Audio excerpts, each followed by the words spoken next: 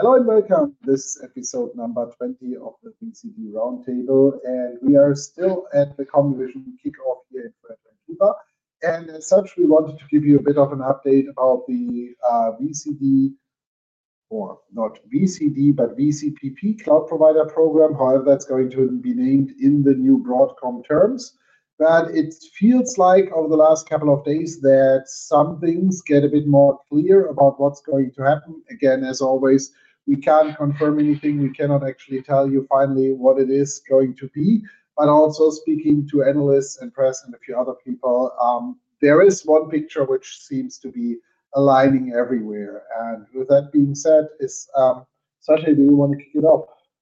Yes, so it will become very interesting. So we had many talks with service providers in the last days. So some of them were visited by VMware and had the first talks. We heard some papers will go out in the next days. And though it will become very interesting for the smaller service providers, because we had talks with big ones, with small ones, and got from many small ones say that are invited in a list or proposed to be on a list. And what we got now in the last days more and more is that there will be some requirements on how the license work in the future. And let me summarize that, because if you know the program, and most probably you do, it was in the past a very flexible program based on the memory that was running as virtual machines, virtual workload in your data center. And now this whole model is shifting, because in the past, when you had, let's say, workloads sold, you would only be charged for your VMware license based on the things you had on your platform. So the risk of getting the license into your business model was taken by VMware. In the new model, it will be based on the cores that exist in your data center. And especially let's say the risk is now with the provider, which creates some, I know that's a thumb up, I would say. But we need to figure out a way, or we heard about the concerns of service providers. Hey, what is if VMware by Broadcom will raise the bar so high that it doesn't make sense for us to get into this new program? And for anyone who's not watching the video, you should do it. It's a good one. Fabian has quite a few thumbs up on his face. To just actually come back to that point, it seems like there will be a pretty heavy minimum commit for service providers moving forward. That minimum commit is not only going to cover, like in the past, where you basically could pick and choose your different commit level. It sounds like that there will be a minimum commit for the top tier, and there will be a minimum commit for the tier 2. And even though a lot of service providers over the last couple of weeks were very happy that they were told that they were suggested for the tier 2 list, that suggestion might come out now as quite of a big surprise, because once people figure out how low or high, depending on how you look at it, that minimum commitment is going to be, that might be completely unfeasible for some service providers to actually become part of tier 2. At least I know a bunch who actually got the notice a few days ago about that they would be suggested about tier 2. And when I look at their numbers, they are far enough away from whatever I heard as a new limit. Yeah. And when we see the providers that we consult and support over the last years, a lot of them, they have found a great niche. They're highly specialized, but they do that with 20, 30, 40 physical servers. Yeah? And if the bar is so high that they would need to double the amount, this is something that will really have an impact on their business model. And I mean, it's end of February. They don't have much time to decide. So, I mean, I really liked the idea of us, or you came up directly just before Christmas. The letter came out that the termination of the partner contract is coming, and you directly said, okay, let's put the message out and give everyone the chance to reach out for us, have a talk, so that we can, let's say, make the bad communication style that was made at this point in time into something where the service provider at least have an idea what is going to happen and how to develop a strategy around that. And in those, I think it was more than 50 calls and service providers I we talked with, I was really surprised what kind of awesome service they're offering from the solution and the niche in which the customer in, but also on how good our reputation is, that they came to us and said, hey, I don't know what's going on. You have can't you do that for us? So this was something where I get goosebumps already, because that's something we worked for many years to get this reputation, and they're coming to us and say, hey, can you help us in getting this settled? Because we are not heard or seen at the moment by Broadcom, and this is really awesome. And we have it on the license, from the license perspective. But we have it also from the design perspective. We had many service providers come to us and say, hey, how should we design our Cloud Director environment for the future to be work or in the head with all of these changes coming from VRAM, current consumption, going to cores currently in the clusters, because that's a big challenge, especially for service providers who have disaster recovery data centers for their customers, hosting all of that. And that is a new important point in the future.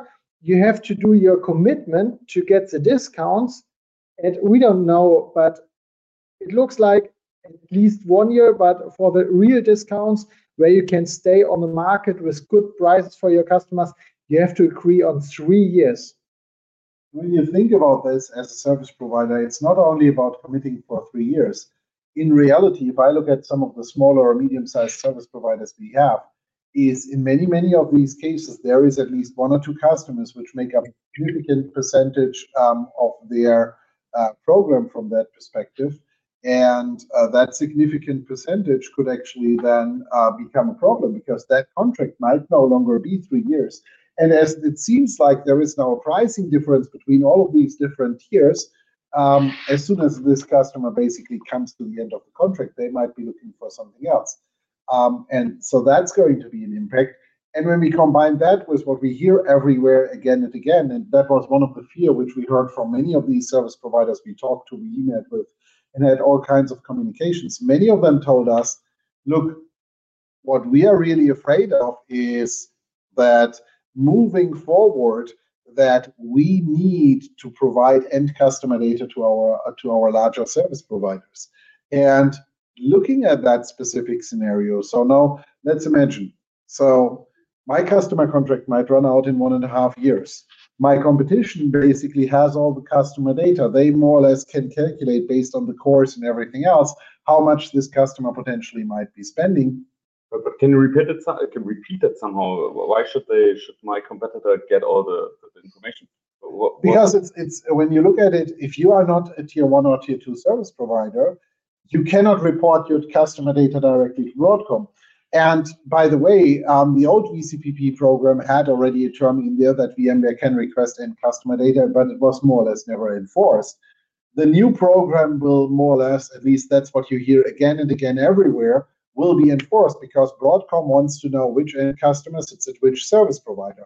So moving forward, as this new white label program comes into play, which is just a resale model in the end, from one service provider to another, you will need to provide that end customer data up the stream. And if you provide this up the stream, you need to provide that to the higher tier service provider. And there comes another thing with that. It's not only that you need to report that, in reality, that higher tier service provider will also be authorized, enforced, however that's going to look like, to run license audits then, because in the end, Broadcom does no longer have a direct end contract with the end service provider.